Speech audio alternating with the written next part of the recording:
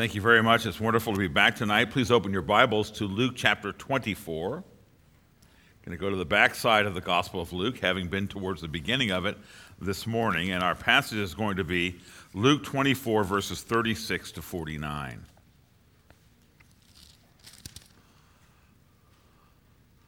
Listen now to God's holy, inerrant, and life-giving word, beginning at verse 36 of Luke 24. As they were talking about these things, Jesus himself stood among them and said to them, "Peace to you." But they were startled and frightened and thought they saw a spirit. And he said to them, "Why are you troubled, and why do doubts arise in your hearts? See my hands and my feet, that it is I myself. Touch me and see, for a spirit does not have flesh and blood and bones as you see that I have." And when he had said this, he showed them his hands and his feet. And while they were still disbelieved for joy and were marveling, he said to them, "Have you anything here to eat?" They gave him a piece of broiled fish, and he took it and ate before them. Then he said to them, "These are my words that I spoke to you while I was still with you, that everything written about me in the law of Moses and the prophets and the Psalms must be fulfilled."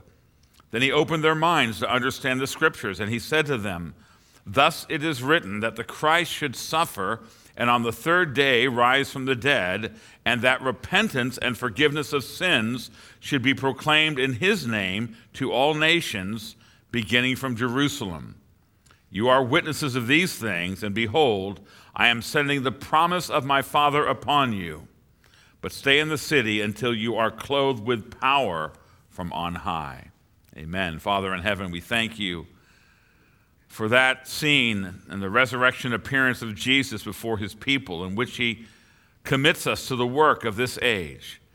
Father, would you help us to understand what Jesus is calling us to do, and also the great promise that you attend with it. Bless us tonight through your word, we pray. In Jesus' name, amen. I find that for most Christians, the first coming of Jesus ends with his resurrection. You may be thinking, well, isn't that right? Well, no.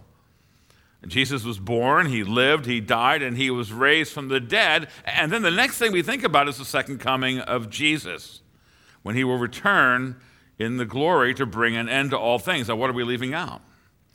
We're leaving out the important doctrine of the ascension of Christ, his present reign at the right hand of the Father, and his pouring out of the Holy Spirit upon the church. And I do think that we are living in a time when the neglect of that in our thinking and our spirituality is fairly widespread. I think a good example is found in the Christian pledge that is recited at many evangelical Christian schools. I don't know if you use this pledge or not. I'm not against it if you do. I pastored a church in Florida that used this pledge, and it goes like this. "I pledge allegiance to the Christian flag and to the Savior for whose kingdom it stands, one Savior, crucified, risen, and coming again, with life everlasting for all who believe." Now, you can't say everything in a short creed, but notice, I think it's characteristic of us, he came, he died, he was risen, he's coming back. And what we don't think about is the reign of Christ in this age of the gospel. Now, one result of that is we tend not to think of Jesus' present activity. What we are doing now is our ministry. We look back to his first coming with such gratitude. We look forward to his return, but in our thinking, for now, we're pretty much on our own. Well, that is not true.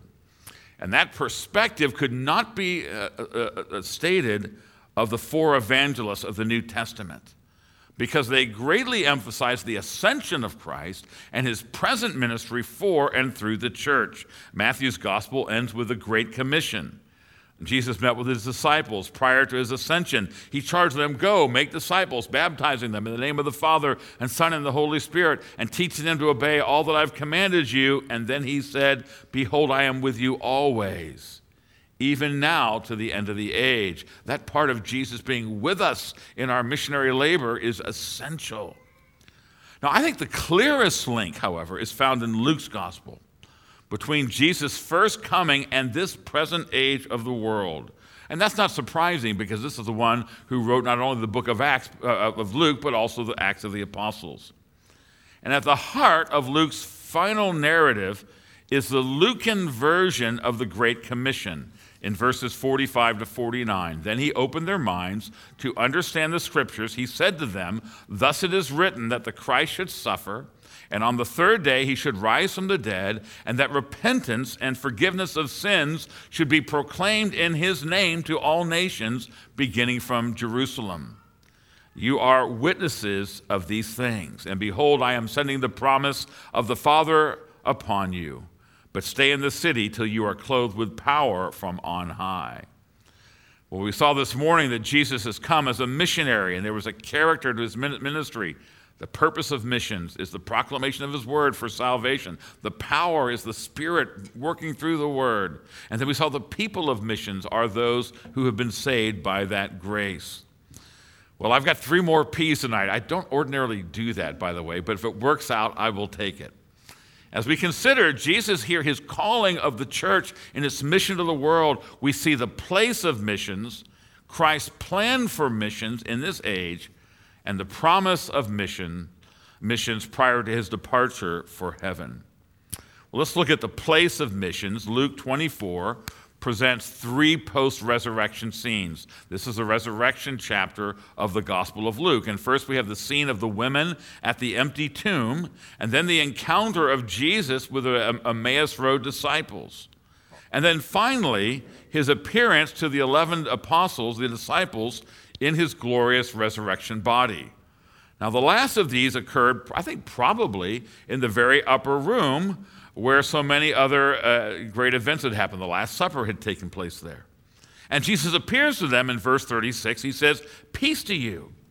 And always slow to believe. They're startled, we read. They're frightened. They thought they saw a ghost. And so Jesus labors to show them he's not a ghost. He has them eat. By the way, this means that in our post-resurrection bodies, we'll eat in the age to come. We'll be eating. No doubt the best tasting food then will be good for you, so contrary to the current situation we're in. But he's showing them, touch me and see. A spirit does not have flesh and bones as I have. He's proving that he is actually in his resurrection body. Now, there's a reason Jesus went to such lengths for his disciples to absorb the reality of the resurrection. One reason we see is that he didn't want fear to cripple them. One writer observes only the living Christ was able to conquer the fear, perplexity, and doubt of his disciples. Remember, Jesus had just been crucified. And so their fear is conquered by the risen Christ, and he's preparing them with courage to enter into the world as preachers of the gospel. That's one explanation. Another answer is he wanted them to realize that his own ministry had not ended, but and this is the truth, that Jesus' own ministry was just beginning with the cross and the open tomb. His resurrection had opened up a mission work that far transcended what they previously imagined. Now, interestingly, there are 10 post-resurrection appearances of Christ recorded in the 4 Gospels, plus there's one in the Apostle Paul. In 8 of these, Christ explicitly gives a charge to his disciples to serve him. And in 5 of them, he commands that the gospel be preached to the world. Well, clearly, it was essential to Jesus, therefore, that his disciples viewed his death not as a defeat, but as a victory. And they would understand their own role in the great evangelistic work of the age that was to come. Now, as we read Luke's Gospels, it can seem like all of this is taking place in a short amount of time, maybe in an hour, maybe only a couple of days. But Acts chapter 1, verse 3 tells us that Jesus actually taught the disciples over a 40-day period, speaking to them about the kingdom of God, Acts 1:3. And so, in other words, after his resurrection and before he ascended into heaven, Jesus gave a 6-week seminary course to the disciples. Its curriculum centered on the Bible, and it reviewed all that he previously had been teaching them. We might think, wouldn't it be great to know what Jesus taught? Well, we don't have to ask. It's seen in the preaching of the apostles. It's seen in the New Testament letters, but it's concentrated in this great commission he gives them. He centers it in terms of 3 doctrinal headings. First, his atoning death. Second, his victorious resurrection. And third, the church's call to world missions and evangelism. Let's go back yet again, verses 44 to 47. These are the three doctrinal things. Jesus says this is a summary of the Bible. He said to them, "These are my words that I spoke while I was still with you, that everything written about me in the law of Moses and the prophets and the Psalms must be fulfilled." Now that means the whole Old Testament. That's the way of saying the Old Testament, the law, the prophets, the Psalms, the three categories. Then he opened their minds to understand the scriptures. He said, "Thus it is written." Okay, here's the message of the Old Testament. That the Christ should suffer, on the third day he should rise from the dead, and that repentance and forgiveness of sins should be proclaimed in his name to all nations, beginning with Jerusalem. If someone says to you, what is the core message of the Bible? Well, Jesus says here, is that our Savior must die for our sins, he must rise in conquest over the grave, and then he, through the Spirit-empowered witness of his gospel, he actually gathers in a harvest of people for salvation. He says the entire Bible proclaims and prophesies three great redemptive events by which God the Father accomplishes his work: the atoning death of Jesus, the victorious resurrection, and Spirit-empowered missions through the church. That repentance of sin and forgiveness of sins should be proclaimed in his name to all nations. Now, that is the historical progression of Christ's saving work. Now, let me point out that two of those things have already happened. Jesus has already died on the cross for our sins. He has already been raised from the dead. One of those is currently happening, namely the Spirit-empowered witness of his church to the forgiveness of sin and the power of repentance. Let me note further that two of those three things were performed by Christ himself apart from our participation. You and I did not die with him on the cross. No, we have union with Christ, but he did the dying for us. He rose from the grave, but the third is the one that he does through us. Now, I'm going to argue, therefore, that missions has the place of primacy in the New Testament church. Jesus says three things have to happen for Scripture to be fulfilled. Two of them have already been done. One of them is happening now. Two of them he did on his own for us. The third he does through us. I want to argue, according to Jesus, in Luke's version of the Great Commission, that evangelism and foreign missions, Spirit-empowered missions, is the reason this age of the world exists at all. What is the great thing happening in 2022? I assure you it does not involve the NFL, and I congratulate you for being here, although it shouldn't have to be congratulated. I don't mean to insult you. Of course you're here. But it's not the politics, my friends. It's not the politics. Isn't it great to know? Oh, because there is no hope in that. It's not science, the great savior of our time. No. What's happening in 2022 is the gospel's being proclaimed, that sinners are coming to new life. The church is growing, and the harvest is gathering in. And when it has all been gathered in, the age will come crashing down. What a better way to see the primacy of missions in your personal life as a Christian, in your life as a church, in our life together as a church. It is the reason this age of the world exists. You and I, and we need to recover, I think, in our day, as some other generations had, a sense of passion and excitement and of the priority of place to Spirit-empowered missions, that forgiveness and repentance of sin should be proclaimed in his name, beginning with Jerusalem. That is the place of missions. Our missionary labor, which takes place in our church, it starts in the nursery. We actually have a Sunday school class for the 2-year-olds in our nursery. And there's a couple who've been doing that for years, and it's happening in your homes. It starts with our little children. It starts with our local evangelism. It involves our foreign missions. It is the great defining work of this age of the world. That's the place of missions.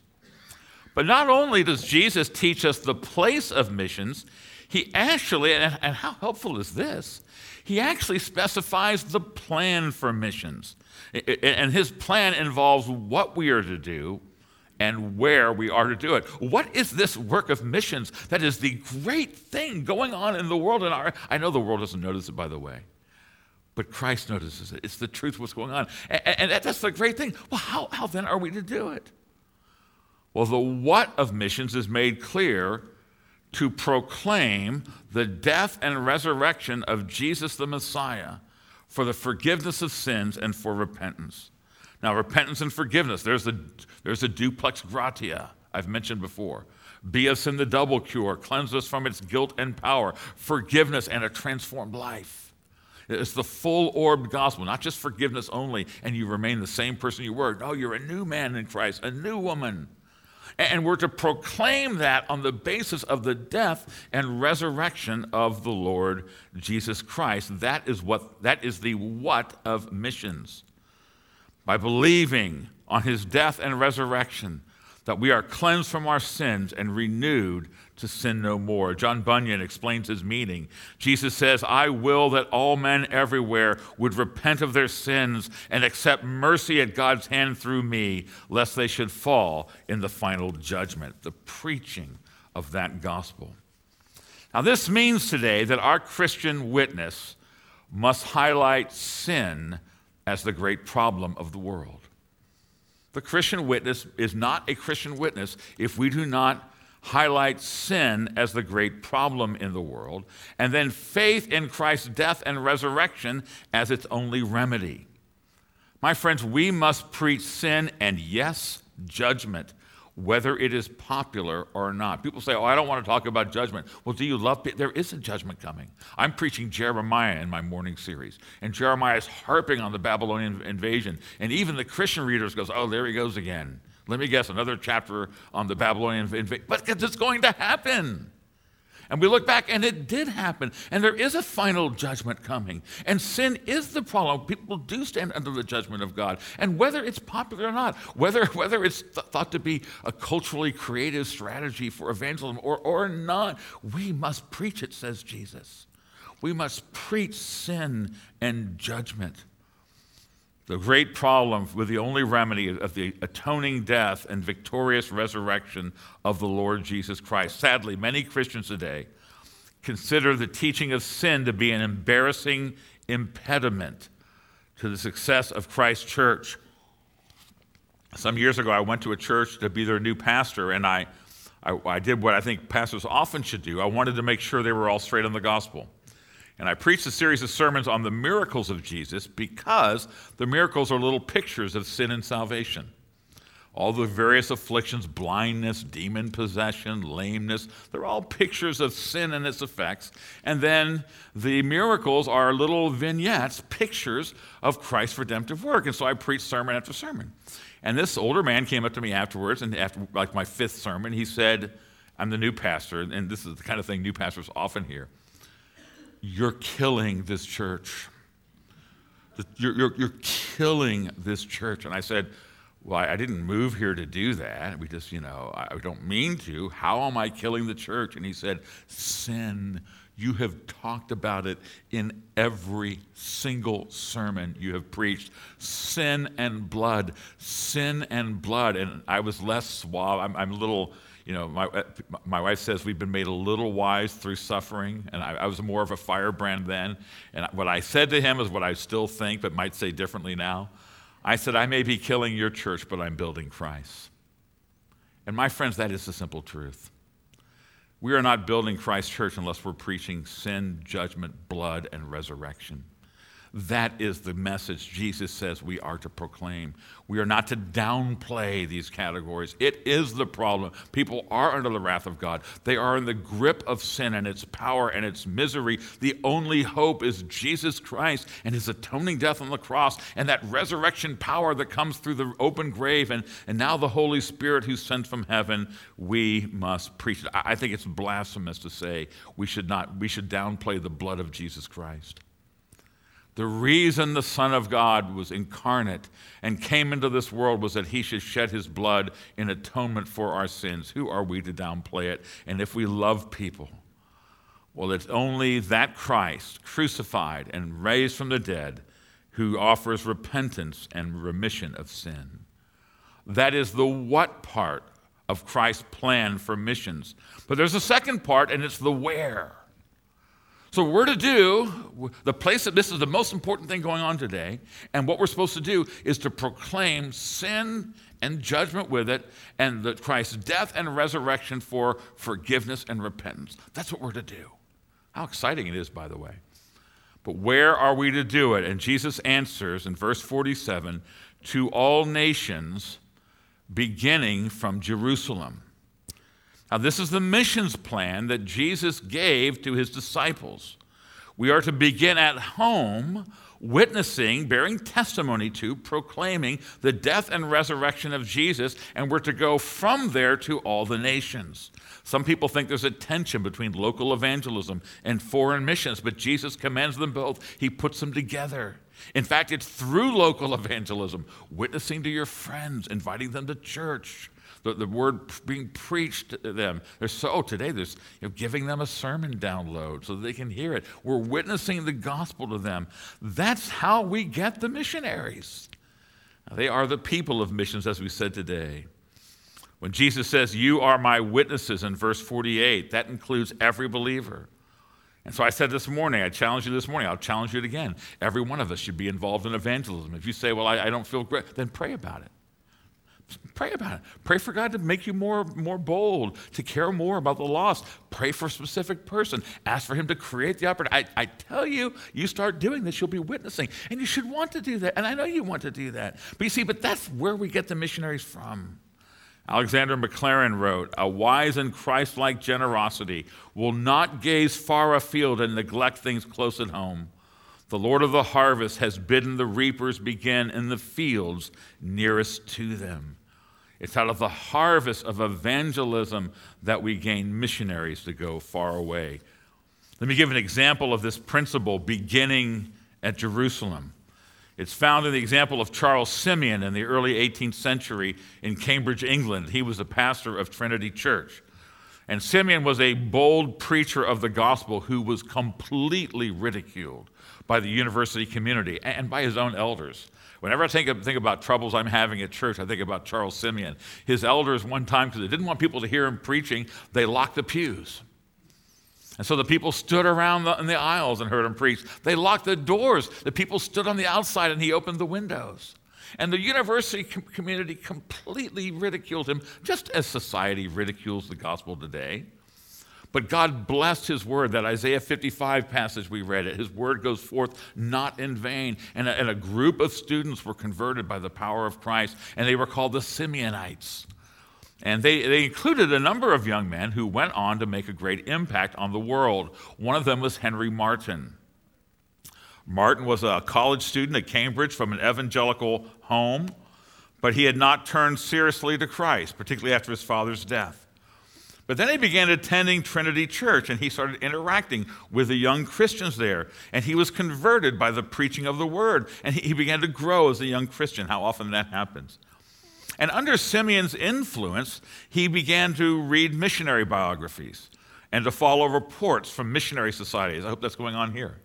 I hope you're, and how great it is to know the prayer requests and, read missionary biographies. Totally inspiring, and follow these things. Simeon was a promoter of missions. And Martyn got caught up in this. And the Lord laid on his heart the desire to go east to India as a bearer of the gospel in the early 1800s. Well, there's a great struggle.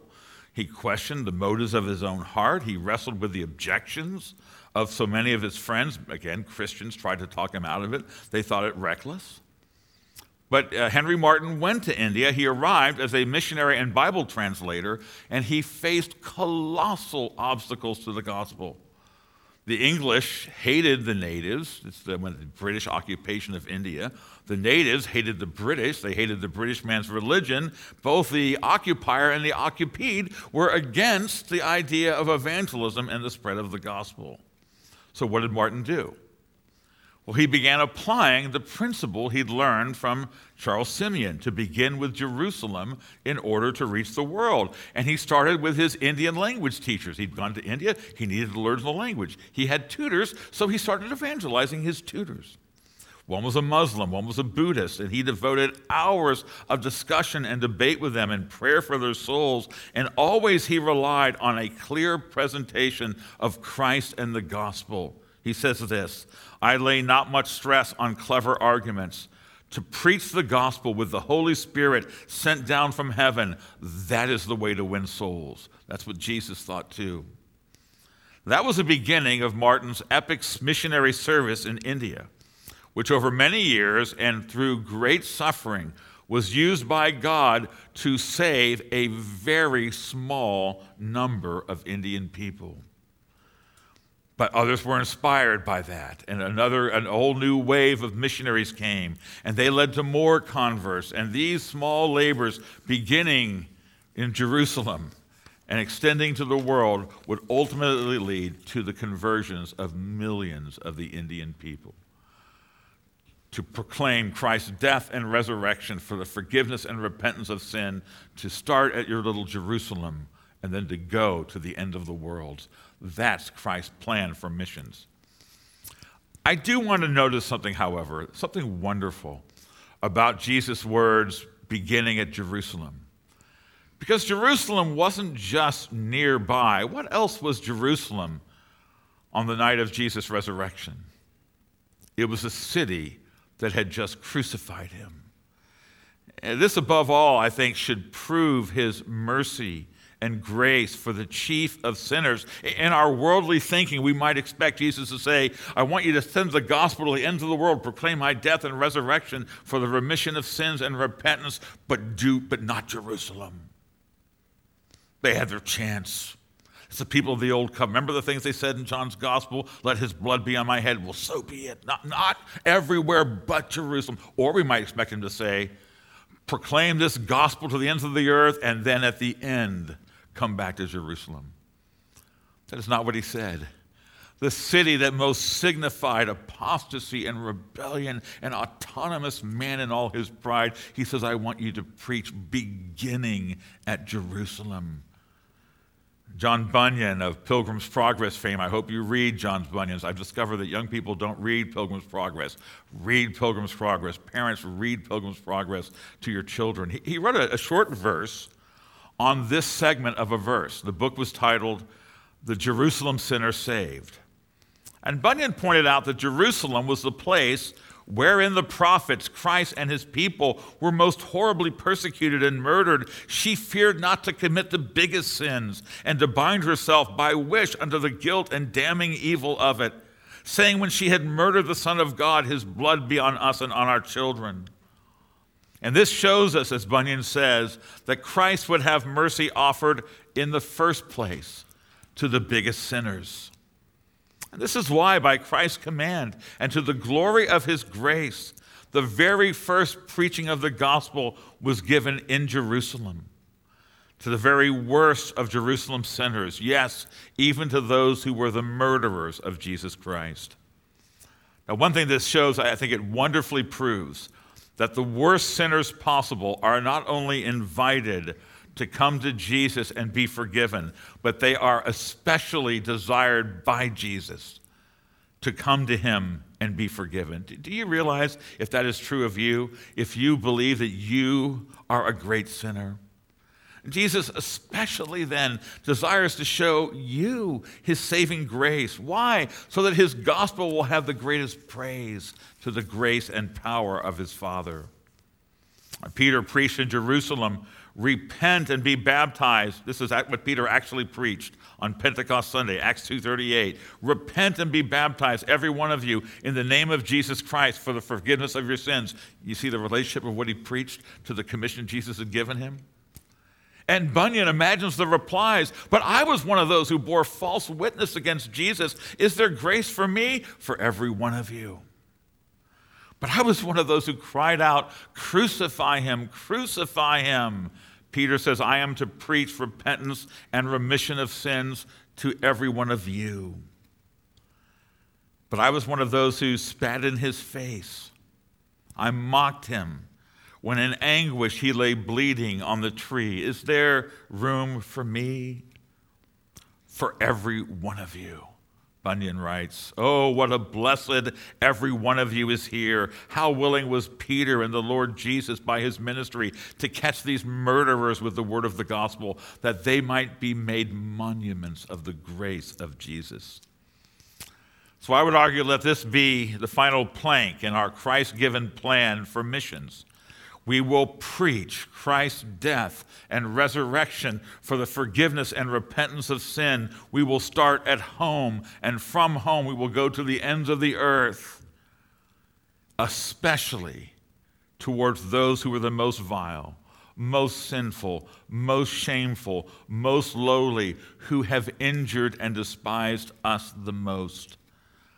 You see, in doing so, we will magnify the mercy of God, the grace of the Lord Jesus. Our witness will amaze the world at how different are the followers of Christ and how great is the power of the God who blesses the witness of his people. Indeed, let our own church be filled with Jerusalem sinners, those who know the height and depth of their sin, but also the height and depth of the love of him who forgave us by his blood.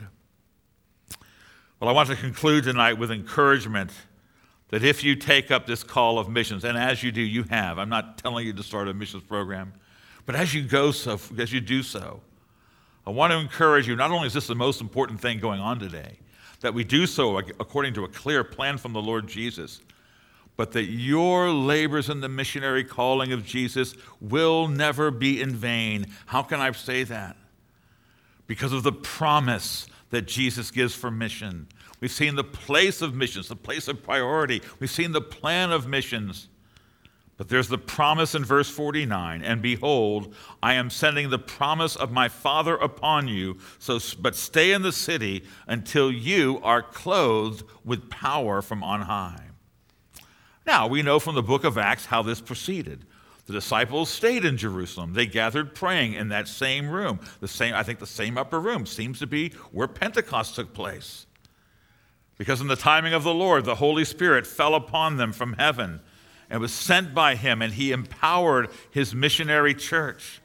And by the way, Pentecost happened once for all. We don't have our own private Pentecost. Pentecost happened as a great act of Christ, pouring out his Spirit upon the church for evangelism and missions, and with it comes this promise: you will be clothed with power in your missionary witness of the gospel. Well, let me conclude then with two applications. And the first is that the way Jesus instructed his first disciples is a good way for us to begin our witnessing. Acts 1 verse 14 says that while the original disciples were awaiting the outpouring of the Holy Spirit at Pentecost, they were devoting themselves to prayer. So we have a plan for missions. We know the place of it. We have a plan. He's promised the power. But you say, but it hasn't borne fruit yet. Maybe you're Henry Martin and you're pouring out the years of your life in suffering, and you have no converts for years. And then you have one, and then towards the end you're dying. He died rather young. You've got a very few. What should you be doing while you're waiting for this power to come? You should be praying. You should be devoting yourself to prayer. They were devoting themselves to prayer. We should ask God to give us zeal for missions and evangelism. We should ask him to send the Spirit to us, that we would have the passion for souls that we ought to have. We should ask him to open our mouth. Remember how Paul said, pray for me that I would open my mouth. Look, if Paul needs to pray for boldness and evangelism, you and I need to. And that we would speak boldly and clearly when we do. We should be praying for that. We should be praying for God, for the particular salvation of individual people, for open doors. We should be praying for power, that he alone can open their hearts, that he would do so. We ought to pray especially for the Jerusalem sinners who are most guilty, most lowly, those in prison, those performing abortions, those advancing depraved agendas in our school and society. Yes, those selling pornography. Yes, those who hate us and revile us and would do everything they could to persecute us if only they could. We should pray for their salvation. All the people in whom Christ will find the greatest glory when they are saved in the power of his grace. Let us pray. Let us rely on the Holy Spirit and our witness, both for our willingness to witness and for its success, because Jesus has promised us power from on high through his Holy Spirit. Then I want to conclude, what a privilege it's been to be here just to worship with you. I'm always glad to speak on the theme of gospel missions. I want to conclude by saying, never believe that your witness in Christ is wasted. Never believe that your labors will be in vain. And that is in part because the first and primary goal of our missions is not conversions, it is the glory of Christ. This goal is always achieved through missions, that Christ is glorified in his compassion for a lost world. Henry Martyn saw very few converts in all his years in India, but he committed himself to the Lord. And now we look back and we see he was the principal agent, the spark that led to millions of people coming to the Lord. We don't get to know our place in that. We do it for the glory of Christ. We know it is not in vain. In 1866, Robert Thomas, another missionary, left China. He'd been in China doing missions. He had a burden on his heart for the people of Korea. And he thought that there was a relationship between the Chinese language and the Korean language, and he had Bibles made up. And he got on a ship in 1866 for Pyongyang. And as his ship was going into the harbor, the authorities began firing on the ship. And their shots began hitting the ship. And the ship began to sink. And so Thomas loaded up his arms with Bibles, and he struggled to the shore, and he reached, exhausted, soaked, wearied. He shows up on the shore with the soldiers, his arms full of Bibles, and they clubbed him to death, and he died. And when he died, his arms opened, and the Bibles fell on the sands. And one of the soldiers picked up one of those Bibles and read it and became the first evangelist of that missionary work. It is not in vain. Let me give you another example of a woman who witnessed to a young man some years ago. The man had moved into her apartment building, and she was moving out. And he offered to carry some boxes down to her car, and so he did. And she meekly asked in the parking lot with her trunk open if he was looking for a good church, and he quickly said no, and she began trying to witness, and he body languaged her out of it. He didn't sign up for a gospel witness. And so she got in the car, and she blurted out the church's name, saying that if he went to that church, he would hear God's word faithfully preached. And I've always imagined her driving away, kicking herself for the weakness of her witness. But of course, you may wonder how I know these details. I know them because I was a young man. And a series of events took place, and the Lord, namely my mama, calling me and telling me I go to church. And I went across the street to the nearby Presbyterian church, and they were raising money for communist rebels. That was the Lord's way, a very effective way of keeping me out of the liberal church. And I thought, remember that young lady in the car? What was the name of that church? And I remembered all she told me was the name of the church, and 3 months later, I wouldn't have known if she hadn't told me. I remembered I went to that church, 10th Presbyterian Church. The gospel was preached. That night I got on my knees. I surrendered my life to Jesus. Is she ever going to know? Isn't it certain she drove away thinking, I was lame, I was cowardly, I was weak, and I was saved. Your witness is not in vain. And so I now preach to you that Jesus Christ died and was raised again from the dead, so that you, by believing in him, might be blessed with repentance and forgiveness of sin. I preach to sinners, urging you to repent, to receive Jesus in personal faith, and to be saved from the guilt of your sin before a holy God. I preach to believers, and I implore you to be missionaries with Christ and witnesses of his gospel to Jerusalem and the world. And he has promised you that he will bless his gospel. In fact, trust me, I know, we preachers know how weak is our persuasion. I cannot change the heart. I cannot change the life. But what does God promise? He will send power from on high to bless his word. It will not go forth in vain. That is true. I believe that in my preaching. You are to believe that in your witnessing because it's true. And Jesus says, you are my witnesses. And he promises that if we will be servants of his gospel, he says, you will be clothed with power from on high.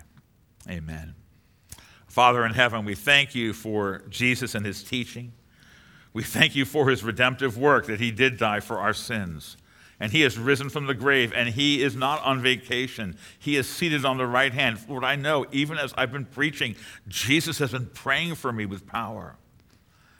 And so, Father, we pray that you would work your gospel with power in our lives. Work in the lives of believers. Help us to understand this world and this age and our lives more rightly. And Father, I pray for every sinner who's not saved. Yes, I pray for the Jerusalem sinner, that you would glorify your mercy and grace by opening their hearts to believe, and through believing, to be saved. We pray this in Christ's name, amen.